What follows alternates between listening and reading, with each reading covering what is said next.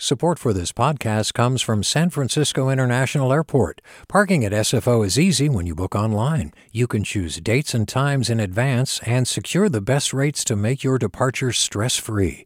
Learn more at flysfo.com/parking. Support for KQED podcasts comes from Star One Credit Union, now offering real-time money movement with Instant Pay. Make transfers and payments instantly between financial institutions, online or through Star One's mobile app. Star One Credit Union, in your best interest. From KQED.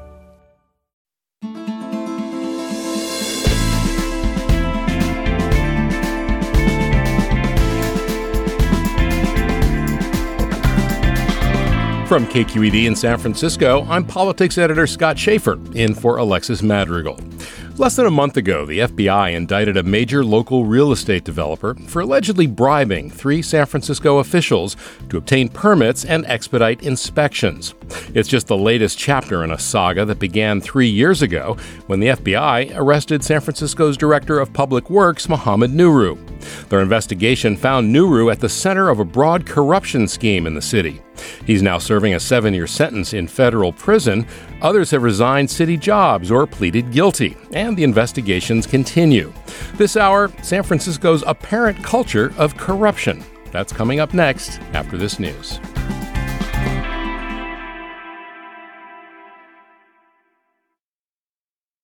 Good morning and welcome to Forum. I'm Scott Schaefer, in today for Alexis Madrigal. Well, for the past 3 years, the FBI has been prosecuting corruption in San Francisco city government. The result, indictments, convictions, and plea deals. And it's not over yet. The federal investigation has revealed a pattern of bribes and illegal gifts, like overseas trips, fancy watches, and steak dinners, in exchange for city contracts and expedited building permits and other favors. Former Public Works Director Mohamed Nuru was at the center of it all. He's in federal prison now after pleading guilty, but he's far from the only one charged with corruption, and the fallout has been widespread in city government. So this hour, we're going to examine this pattern of corruption in San Francisco, why it's been allowed to fester for so long, and the impact it's had on the city and people who live here. Let's begin with Joe Fitzgerald Rodriguez, my colleague here at KQED, a politics reporter. Hey, Joe. Hey there.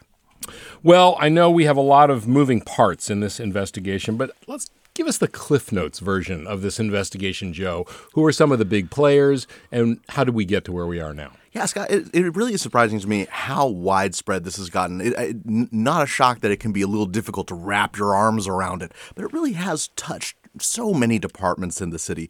We've seen Harlan Kelly indicted from the San Francisco Public Utilities Commission. As you mentioned, Mohamed Nuru from Public Works. This has touched the mayor's office, her Fix-It team. We've had folks indicted and who are still going through the process right now of being sentenced. It really has touched everywhere. And it's not just the feds. The district attorney's office has charged people in this unfolding corruption scandal, and the city's attorney's office has touched on this. Yeah. So tell us about Mohamed Nuru. Like, how is it that the head of DPW got to become, the fixer for so many people, including members of the Board of Soups, who would pick up the phone and ask him to do something in their district or get something done in their district? Tell us about him. What kind of character is he? Well, sure. Nuru was really beloved by a lot of city officials. I mean, he had the nickname Mr. Clean because you could just... Ironically. Yes, quite ironically. You could ask him to go fix up any neighborhood, and he'd send a team right away. If your constituents were angry about a blighted block, he would make sure it was clean. That got him in the good graces of a lot of people, and he used that goodwill in a way to kind of position himself as a mover and a shaker and someone who could make things happen. And what was his connection with London Breed, the mayor? Sure. Well, London Breed did reveal shortly after Nuru was indicted that she did have a romantic relationship at one point with Nuru. But she was also his boss. He was public works director. She's mayor. She had also had a car fixed up by him as a gift. And how did this scheme kind of work? I mean, I know there were different things going on, including like contributions to favorite charities in exchange for favors. But what was was there a pattern to this? So this is where we see this other character come in, Nick Bovis, the restaurateur, owner of Lefty O'Doul's and the Gold Dust Lounge, a kind of local favorite you may recall, and R.I.P. Gold Dust. But he set up a fake baseball charity based on Lefty, right? And this baseball charity ostensibly was supposed to be raising money to buy mitts for kids and baseball bats and help Little Who could be League. against that? Right, exactly. Very lovable causes. But so it just so happened that very good friends of Muhammad Nuru, including contractors and people with a lot of money and business before the city, donated to Bovis's charity. And that money didn't actually make it into getting these mitts necessarily. They bought lavish parties for Nuru's folks at Public Works. And what did Bovis get out of it? So Bovis was trying to get a few things. He was centrally trying to get a restaurant placed in the airport commission, and they tried bribing an airport commissioner. He was trying to gain access in city favors and all over the place. He also had provided Mayor London Breed at one point with a pride float, which was a story I did a few years back, which she later got dinged by the Ethics Commission for. I want to just mention one other player here, Walter Wong, who was known for decades in San Francisco as another kind of fixer, a permit expediter. Tell us about him and how he fits into this scheme. Sure, and this is our web continues to widen, right? So Walter Wong is a construction contractor, but also what we call a permit expediter. This is a crazy thing, just really unique to San Francisco, right?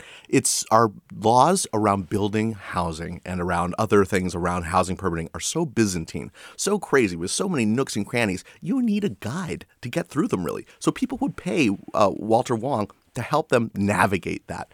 And so he was really trying to get favorable contracts with Harlan Kelly, but also Harlan Kelly from PUC. From the PUC, but also serving as a middleman for a wealthy Chinese developer who wanted to have a development built here in the city and wanted Nuru's help to get it done. So he helped connect them. Okay. Well, and we haven't even talked about Recology, the waste hauler. We'll get to that in a minute. But let me bring in another guest right now. Jason McDaniel is an associate professor of political science at San Francisco State University. And Jason, tell us your impressions of San Francisco politics. I mean, Muhammad Nuru was not brought in to city government by London Breed. I mean, he was brought in by Willie Brown. By Willie Brown. And he served the interest of several mayors, right?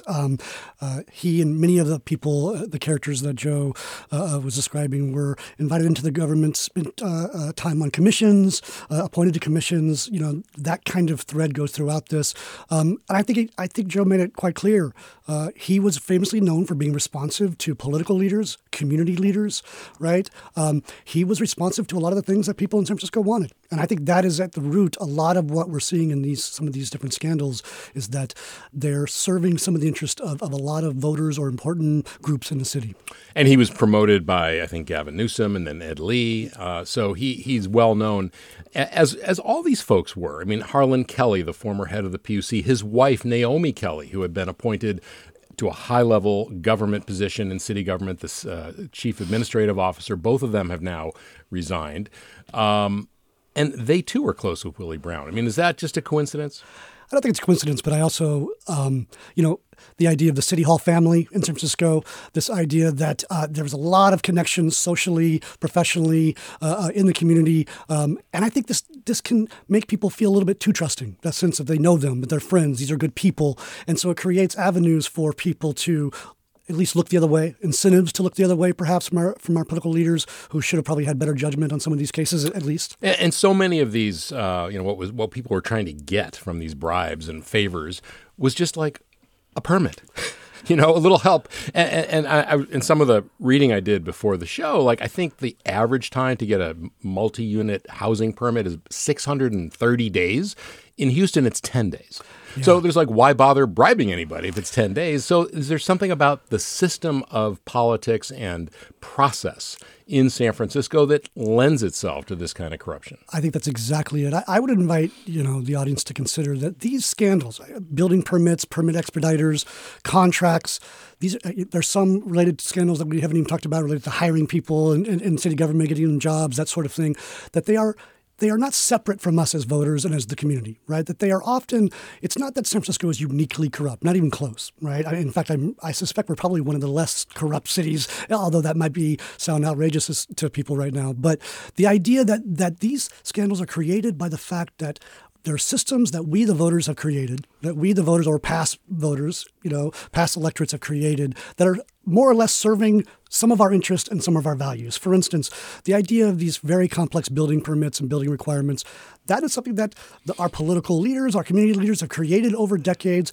because a lot of people perceive housing to be a burden, a negative cost that we should not have to bear, right? And so we create a system that is complex to get through because it serves the interest of a lot of different parts of our community. And so therefore we create the incentives for people to have to who have a lot of money during a time of especially tech booms and international globalized finance that have the money, want to expedite these things. I think that is about the systems that we create. Well, and Joe, that is part of the problem is that, if you have the money, if you're a developer, if you're a wealthy individual, you can pay Walter Wong or somebody like him to expedite. But the average person, a small business owner, just a homeowner trying to put in a new kitchen or a bathroom or a new unit, they can't necessarily do that. So you create these different levels of service from the planning department and the DBI, the Department of Building Inspection. Oh, absolutely. And this is where we really touch on the real world impacts. Like if someone is at home going, how does this corruption even impact me? I don't feel it in my daily life. Well, if you rent or own in San Francisco, you might have.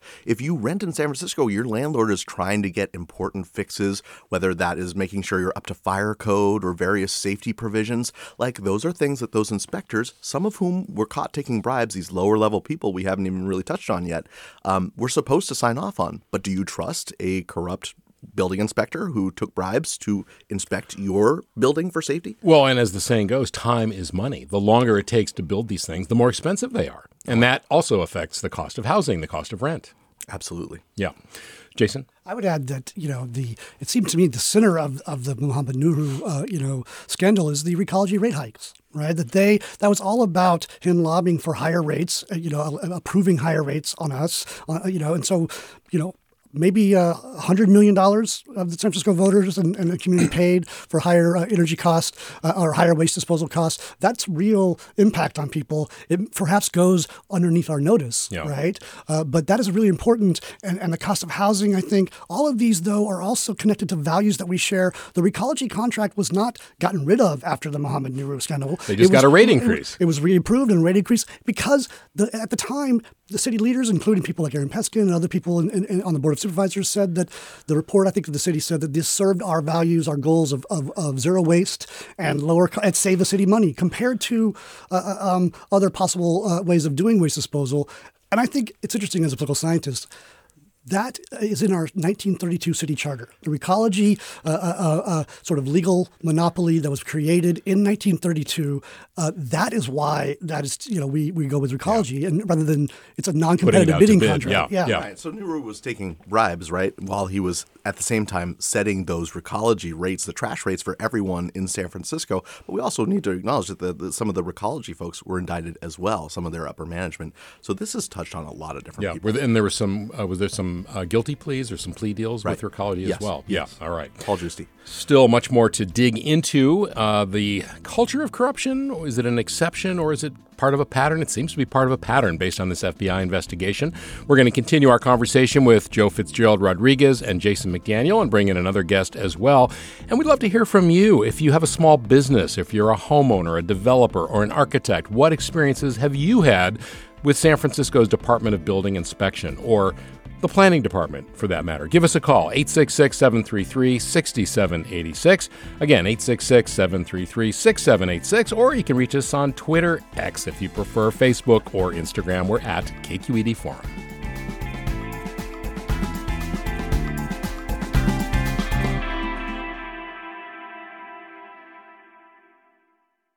This is Barbara Leslie, president of the Oakland Port Commission. Oakland International Airport, OAK, is proud to bring you this podcast of KQED's Forum.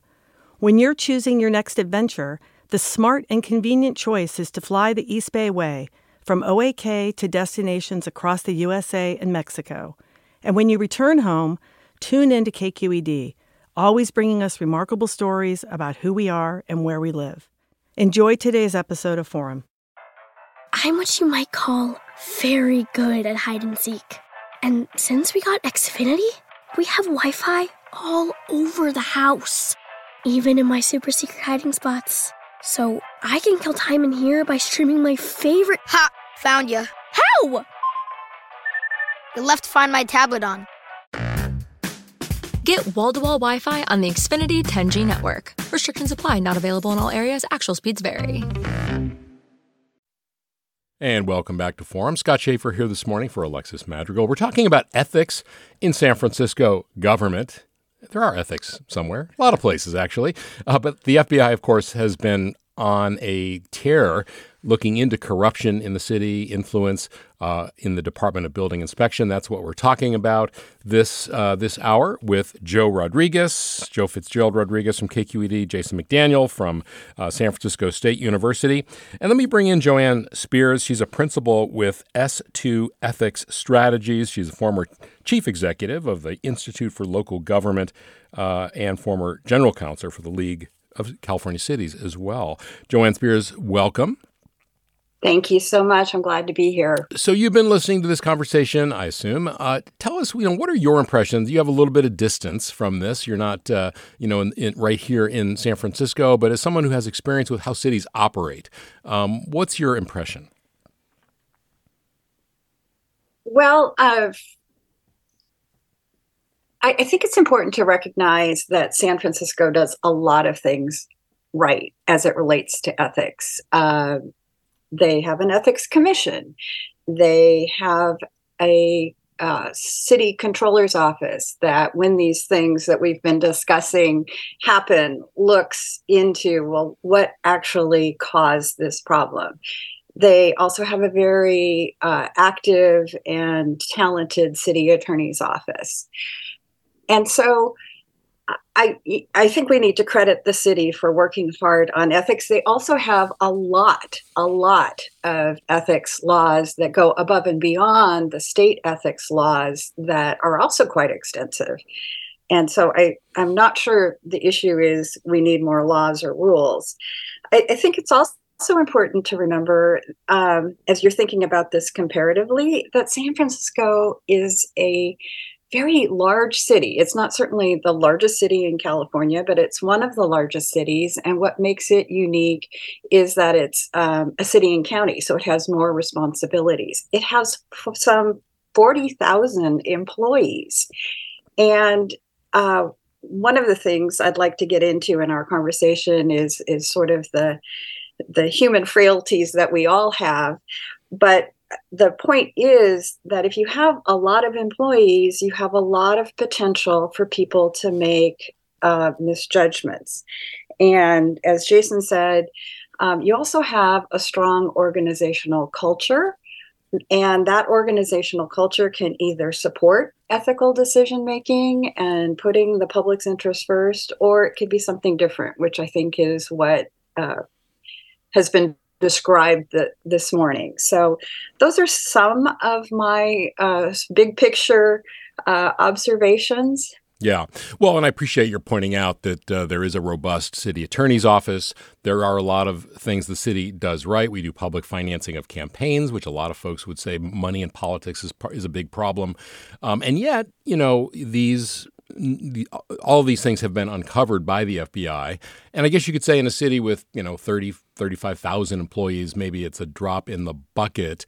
But are there some best practices that you're aware of that cities, governments generally use to prevent these kind of things from happening that didn't happen in San Francisco in this case?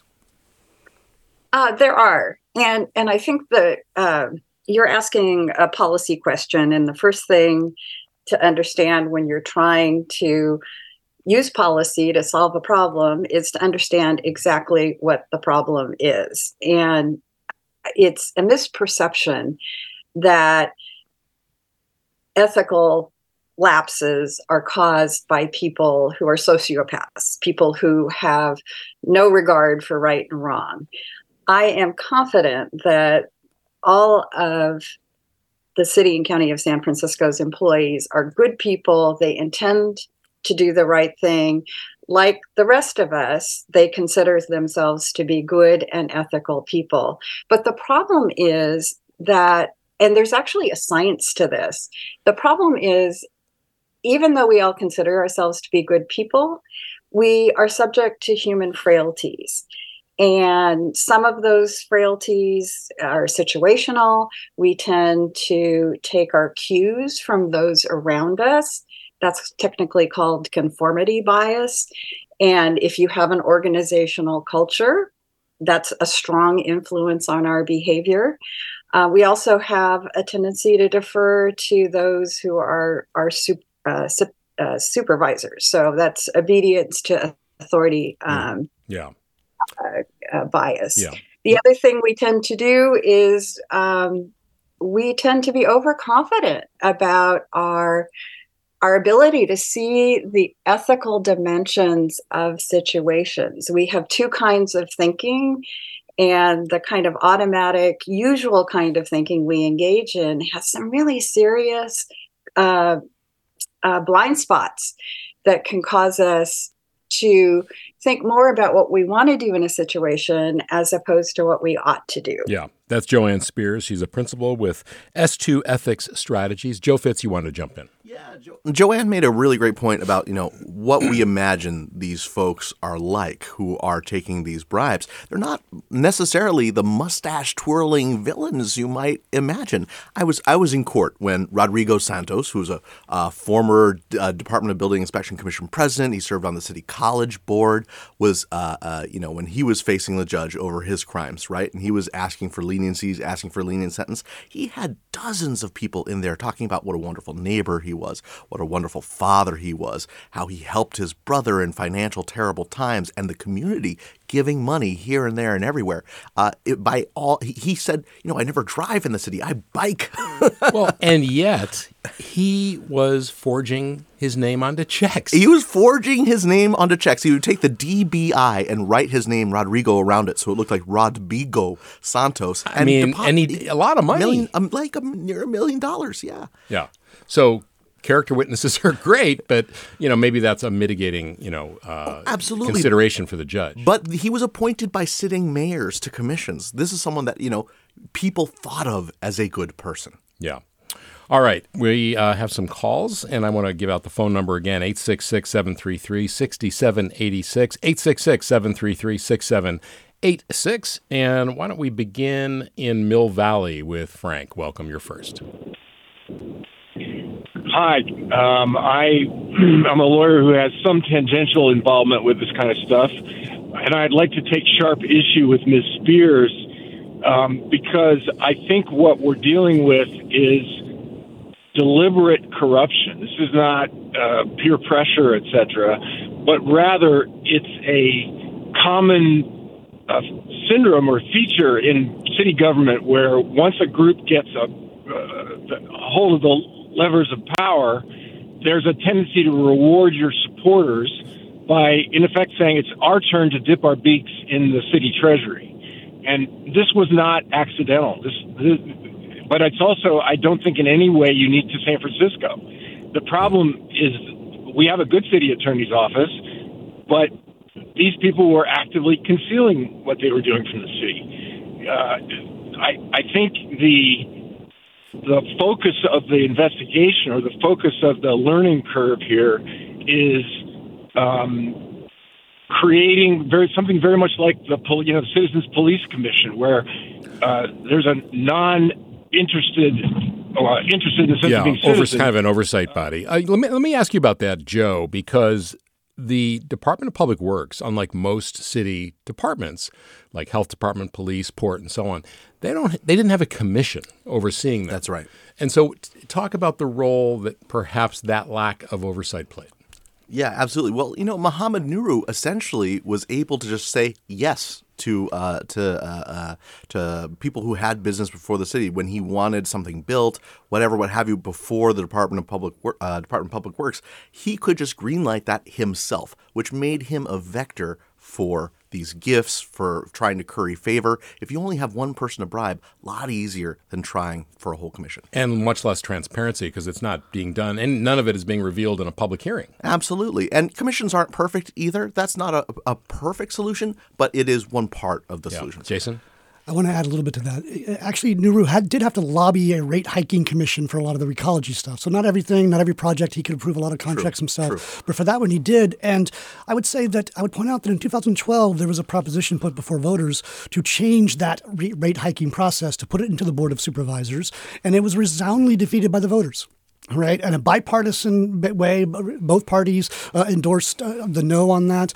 So I think it says that, a lot of times these serve our values at times, right? Or they're really difficult things to change. And I would challenge, the caller who said, I think the idea that this is sort of some group that comes in and wants to dip into the city treasury. I think this is something that it's often a feature of city government that, we should not necessarily then say, oh, let's create more laws or more commissions.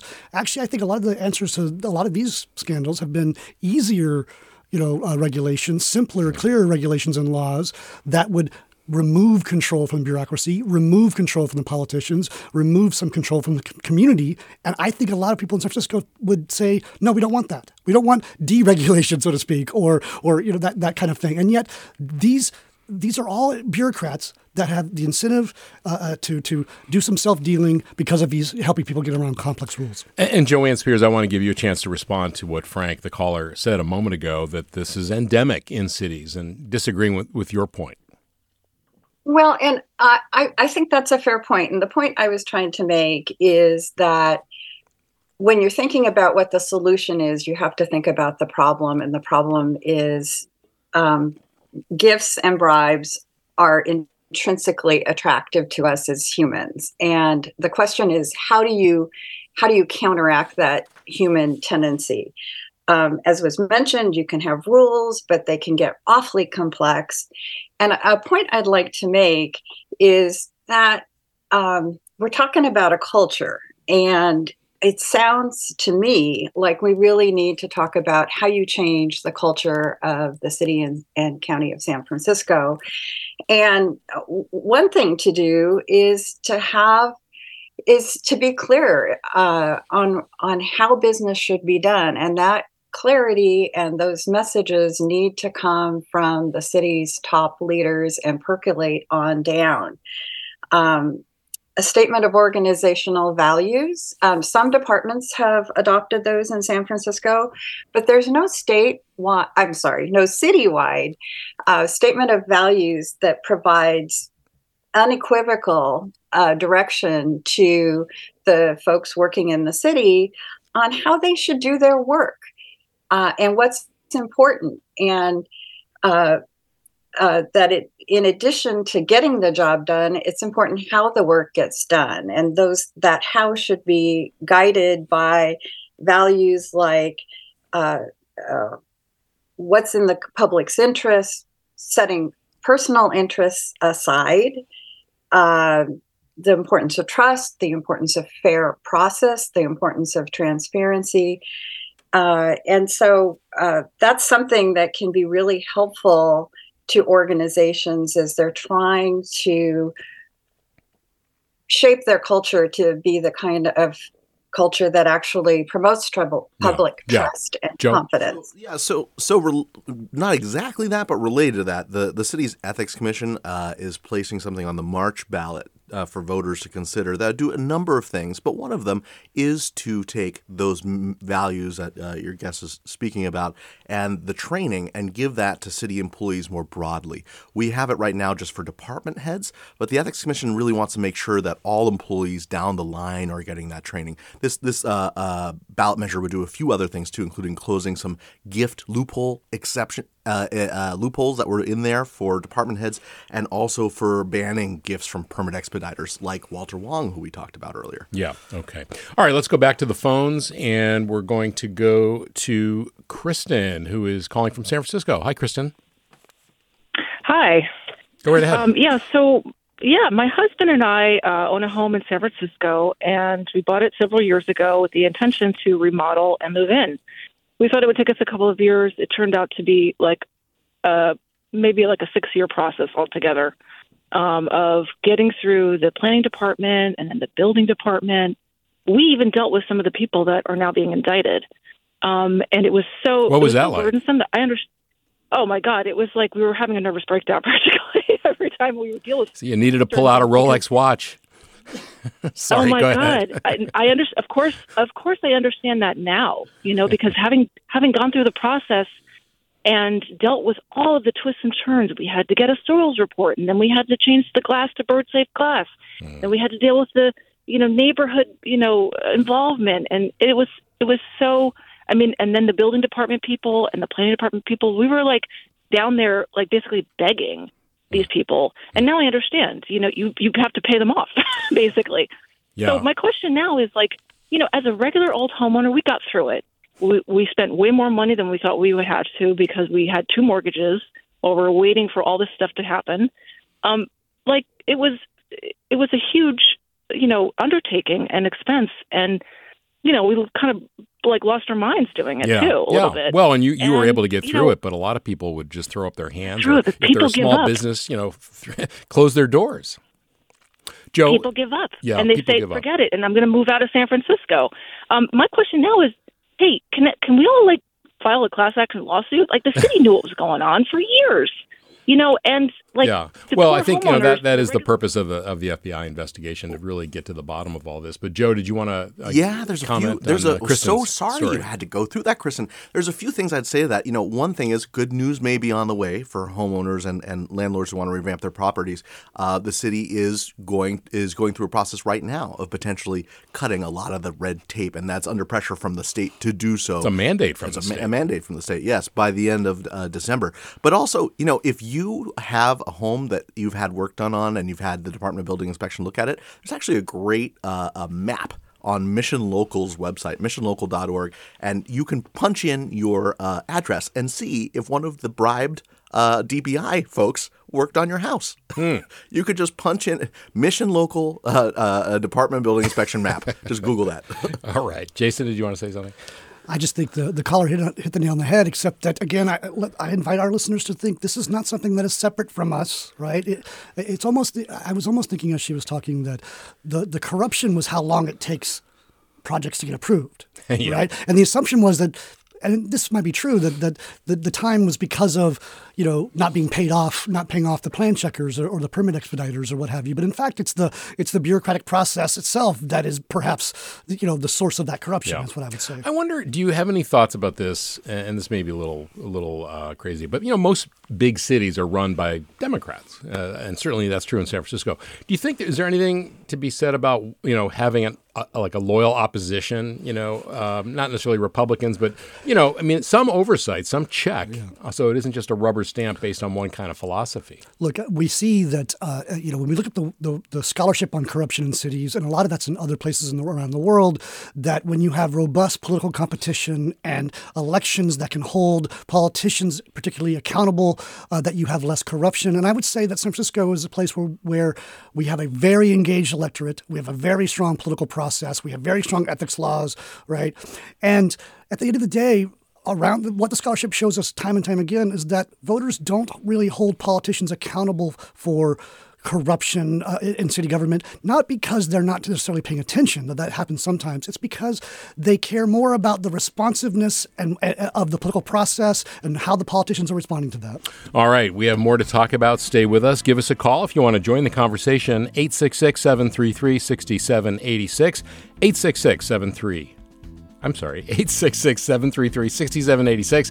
Mark writes, it's worth pointing out that the FBI is the entity investigating this. The city came around later. That is true, and that investigation very much goes on.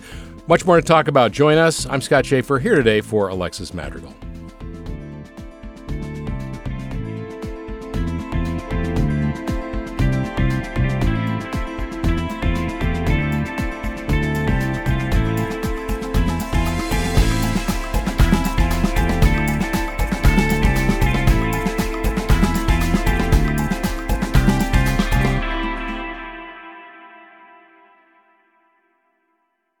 This is Barbara Leslie, president of the Oakland Port Commission. Oakland International Airport, OAK, is proud to bring you this podcast of KQED's Forum.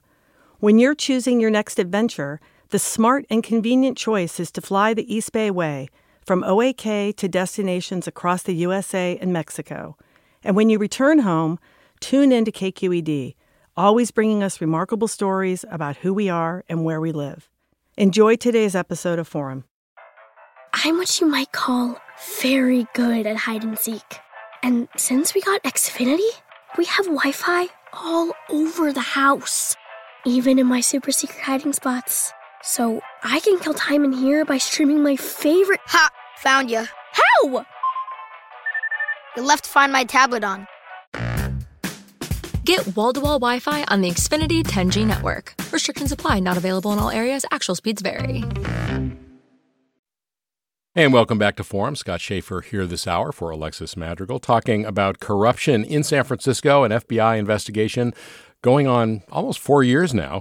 Joining us, Joe Fitzgerald Rodriguez, reporter here at KQED, Jason McDaniel, professor of political science at SF State, and JoAnne Speers, principal at S2 Ethics Strategies. If you want to join us, it's 866-733-6786, or you can reach us on Twitter, Facebook, Instagram. We're at KQED Forum, or if you like, email us at forum@kqed.org. All right, let's go to the phones. And Ben in San Francisco, you're next. Welcome. Hi. Yeah, I was wondering why Director O'Riordan was appointed by Mayor Breen to clean up the corruption. And he was a federally convicted Bernie Kern's direct supervisor for years. In O'Riordan's deposition in the Dennis Richards case, available online, if you Google Mission Local, Dennis Richards, he says that, he talked to Bernie Kern over 4 or 5 years and told him not to go out of his district. He never transferred him or did anything to no accountability. Correct the situation. I mean, if that could have been easily corrected. Well, and Joe Fitz, I seem to remember, Kamala Harris when she was the DA looking into some of these kinds of things at the Department of Building Inspection. I mean, there is a long history of problems there. Yeah, what they used to say about Walter Wong is that he could just walk into DBI, walk behind the desk, and look at the computers himself and just kind of enter things in. And he's not an employee there; he's a permit expediter. He shouldn't have that kind of access. But that's what they used to talk about. The caller is very correct in that there is a lot of folks still in government at DBI and elsewhere who either serve directly over people who are indicted or who are allies or in positions to, I would say, ostensibly know what was happening. Yeah.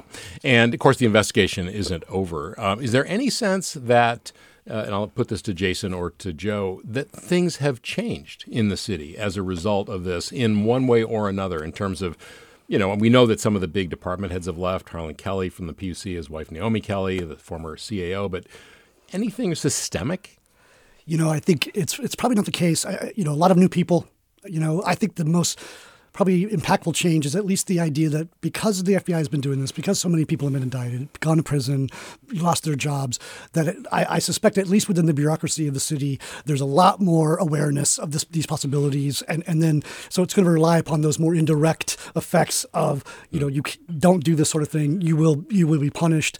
If not, and it is coming somewhat from our political leaders. I mean, I know especially City Attorney David Chu has done a lot of talking about this sort of thing. So I think major things have not necessarily changed, but we've had a lot of, I would say the rebate, sort of the Recology rebate is a big change. New employees, perhaps the beginning of a new culture, perhaps. Yeah. Well, in fact, we have a listener who wrote in and said, I live in the city and I got a Recology rebate. I wasn't sure why, but I dug into it and was disgusted by the bribery at the root of my high trash rates.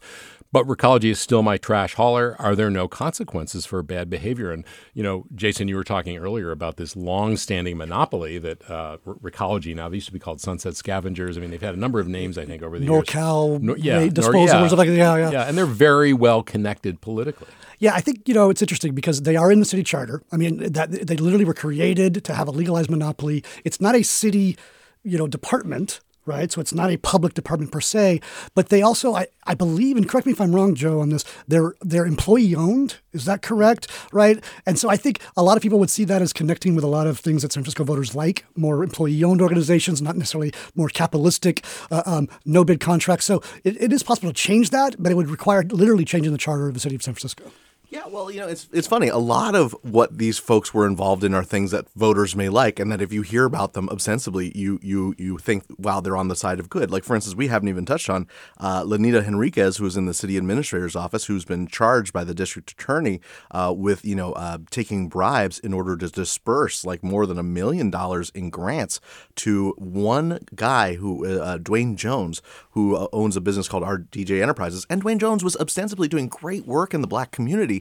But, if he is indeed found guilty of having bribed this a city official to get those grants, then what we will have seen is more than $1 million in grants that could have gone into the black community to help that community there that didn't meet groups who were using it for that. And there ought to be outrage about that, right? At the very top of city government. Well, and we are seeing a mayoral election next year. Mayor London Breed is going to defend her seat there in the mayor's office against Daniel Lurie and Asha Safai.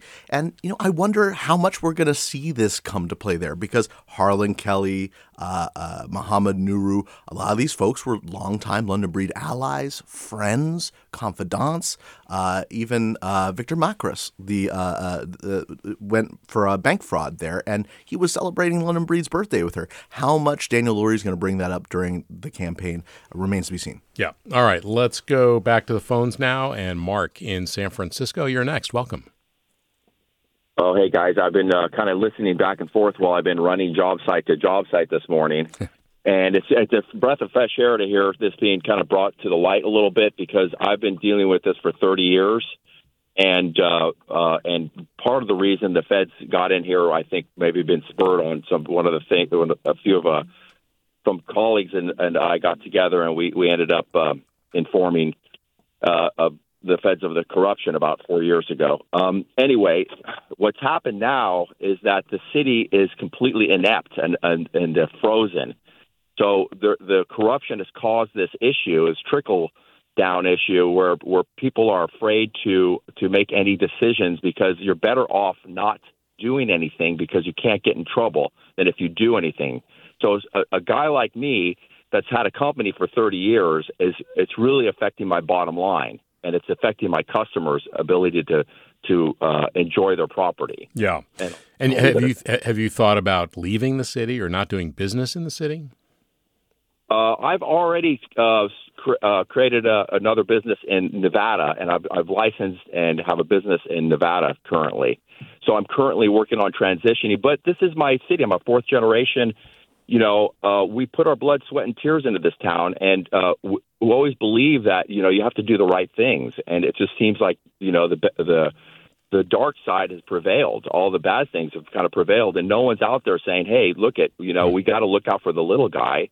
And how it's affecting, my ability to pay my employees. It really comes between me and my ability to, I hate to say it, but, put food on the table. Yeah. So that's the reality of it. Yeah. Mark, thanks so much for sharing that with us. JoAnne Speers, to what extent, is this common, where you see the impact on somebody like Mark, a contractor, individual, small business people, to the point where they just throw up their hands and leave?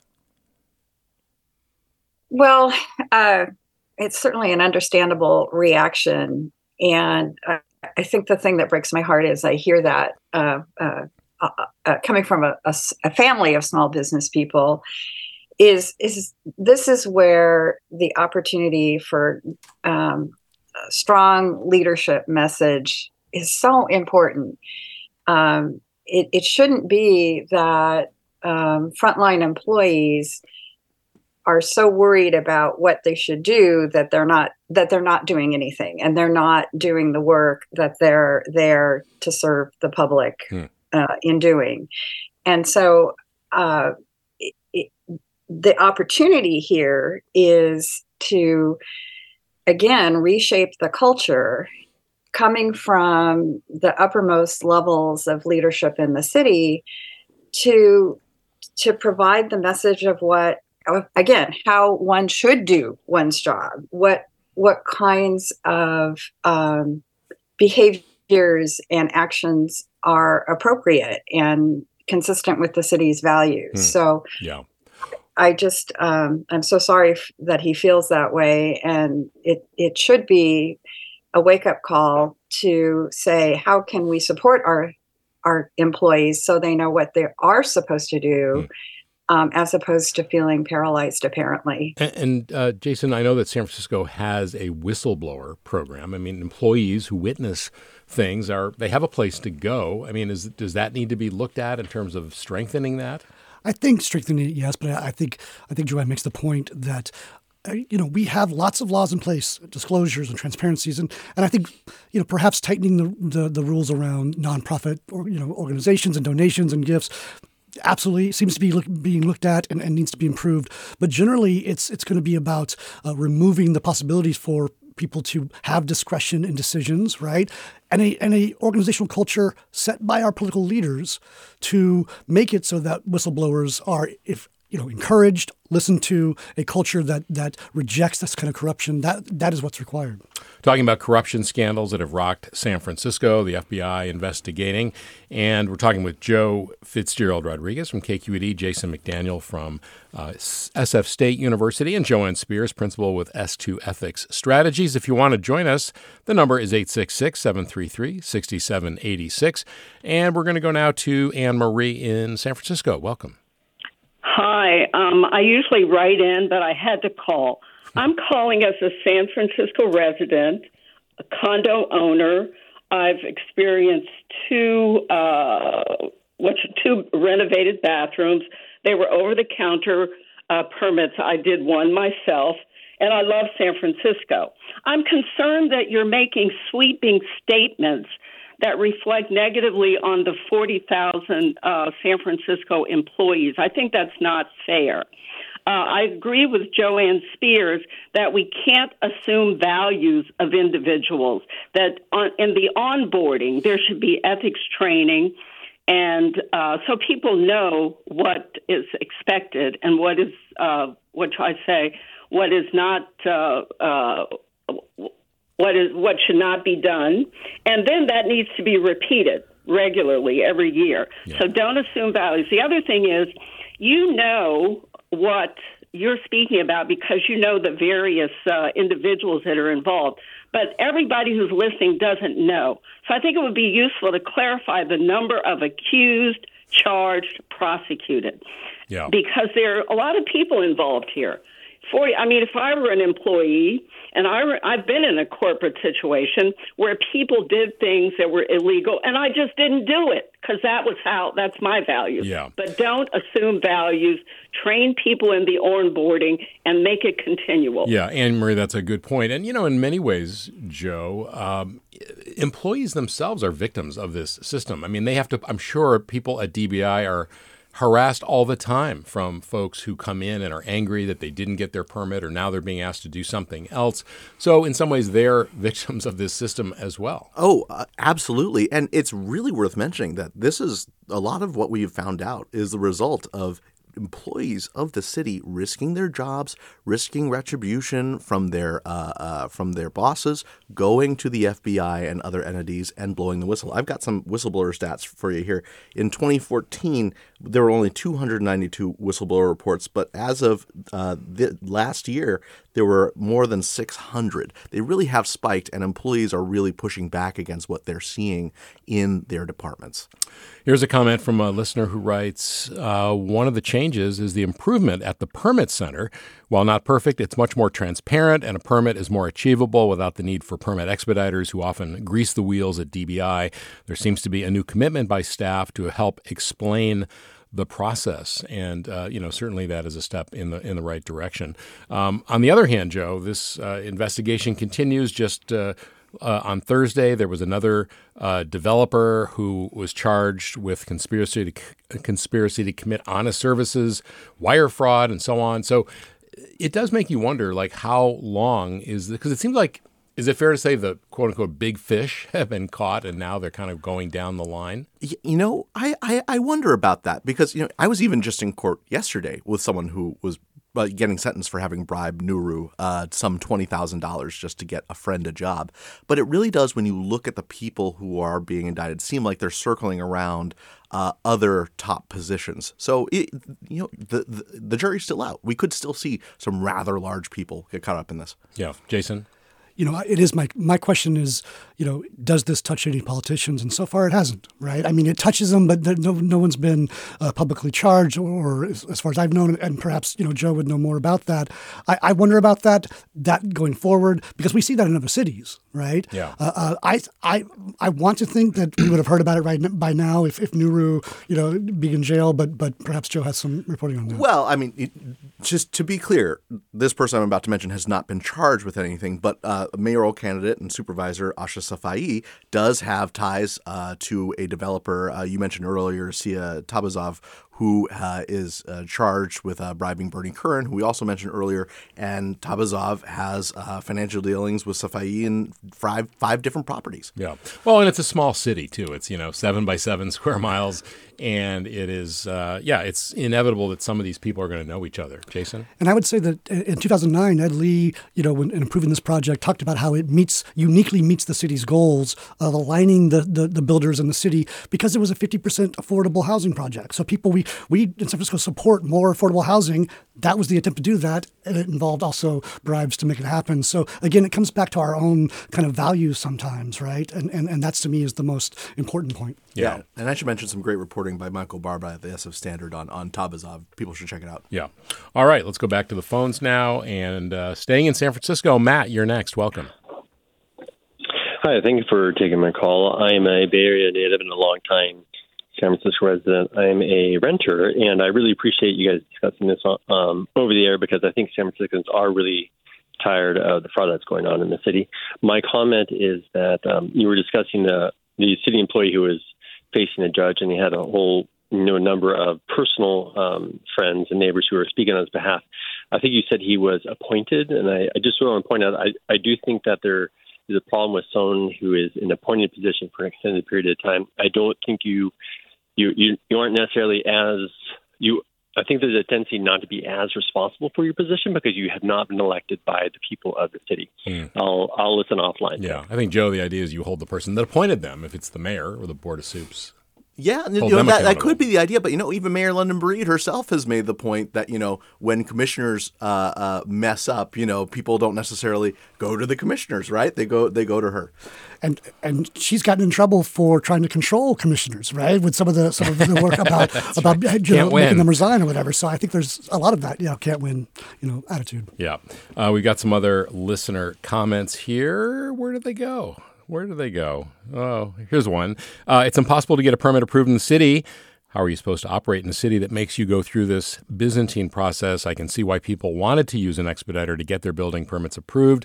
I don't support bribery, but San Francisco has created a system that encourages this kind of graft. And Joe, you do keep coming back to the process. I mean, in many ways, all of this is a result of a process that people find infuriating and takes so long. Oh, absolutely. And we're almost seeing whack-a-mole with the city and trying to tackle all the different processes they're finding problems with. The city controller's office has started a whole exhaustive process of going through all the city's Byzantine rules and fixing them to make sure corruption doesn't happen.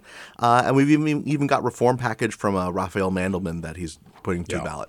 All right, real quick, Jason, we've got to go. Look, that issue is going to be on the ballot, right? It's going to be on the ballot. These issues are going to be on the ballot. They will, and we'll talk about them, no doubt, in the coming weeks. Thanks to all my guests this hour, Joe Fitzgerald Rodriguez from KQED, Jason McDaniel from San Francisco State University, and JoAnne Speers from S2 Ethics Strategies. The 9 o'clock hour forum is produced by Blanca Torres, Grace Wan, and Dan Zoll. Our interns are Jericho Reininger and Emiko Oda. Marlena Jackson-Rotondo is our engagement producer. Francesca Fenzi is our digital community producer. Judy Campbell is our lead producer. Our engineer today is Christopher Beal. Our vice president of news, Ethan Toven-Lindsay. And our chief content officer is Holly Kernan. I'm Scott Schaefer here for Alexis Madrigal. Thank you so much for listening. Stick around for another hour forum with Mina Kim.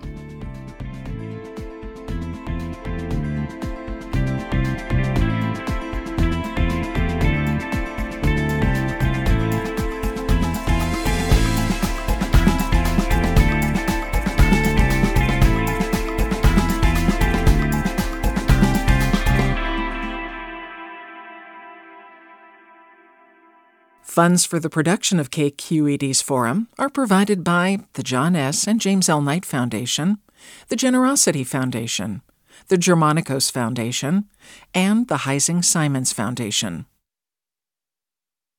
This is Barbara Leslie, president of the Oakland Port Commission. Oakland International Airport, OAK, is proud to bring you this podcast of KQED's Forum. When you're choosing your next adventure, the smart and convenient choice is to fly the East Bay Way from OAK to destinations across the USA and Mexico. And when you return home, tune in to KQED, always bringing us remarkable stories about who we are and where we live. Enjoy today's episode of Forum. I'm what you might call very good at hide and seek. And since we got Xfinity, we have Wi-Fi all over the house, even in my super secret hiding spots. So I can kill time in here by streaming my favorite... Ha! Found you. How? You left Find My tablet on. Get wall-to-wall Wi-Fi on the Xfinity 10G network. Restrictions apply. Not available in all areas. Actual speeds vary.